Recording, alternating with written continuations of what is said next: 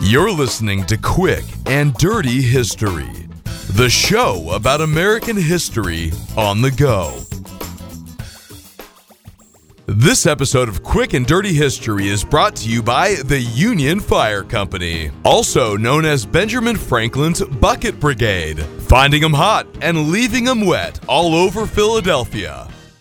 So let's get rolling. When it became clear to American forces that they had no choice but to abandon New York, the idea of burning the city was floated. Some American leaders were of the mindset that by burning New York, the British would gain little benefit by inhabiting the city. The British confiscated Patriot supplies and were using the city as a stronghold in an attempt to cut off Massachusetts from the rest of the colonies. Lighting New York ablaze with fire would certainly throw a hitch in the Redcoats' plans. George Washington was not opposed to this idea and went about asking the Congress for confirmation on how to proceed, to which the Second Continental Congress responded, it should in no event be damaged.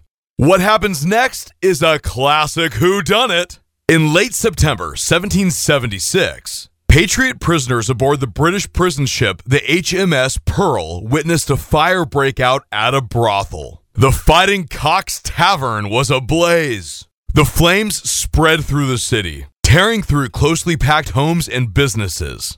By the time the fire was extinguished, as much as a third of New York was burned to the ground. Many people reasonably assumed the fire was set by the Patriots. Many Americans assumed the fire was set by the British, hoping to loot the city in the process. Hired German Hessian soldiers witnessed immense looting and undoubtedly had a hand in it too.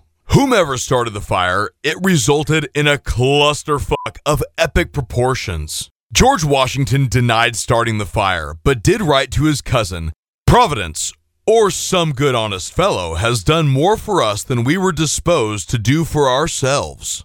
The British arrested and interrogated over 200 people in regard to the fire's cause. One of those individuals arrested was an American captain deeply engaged in spying for the Patriot cause.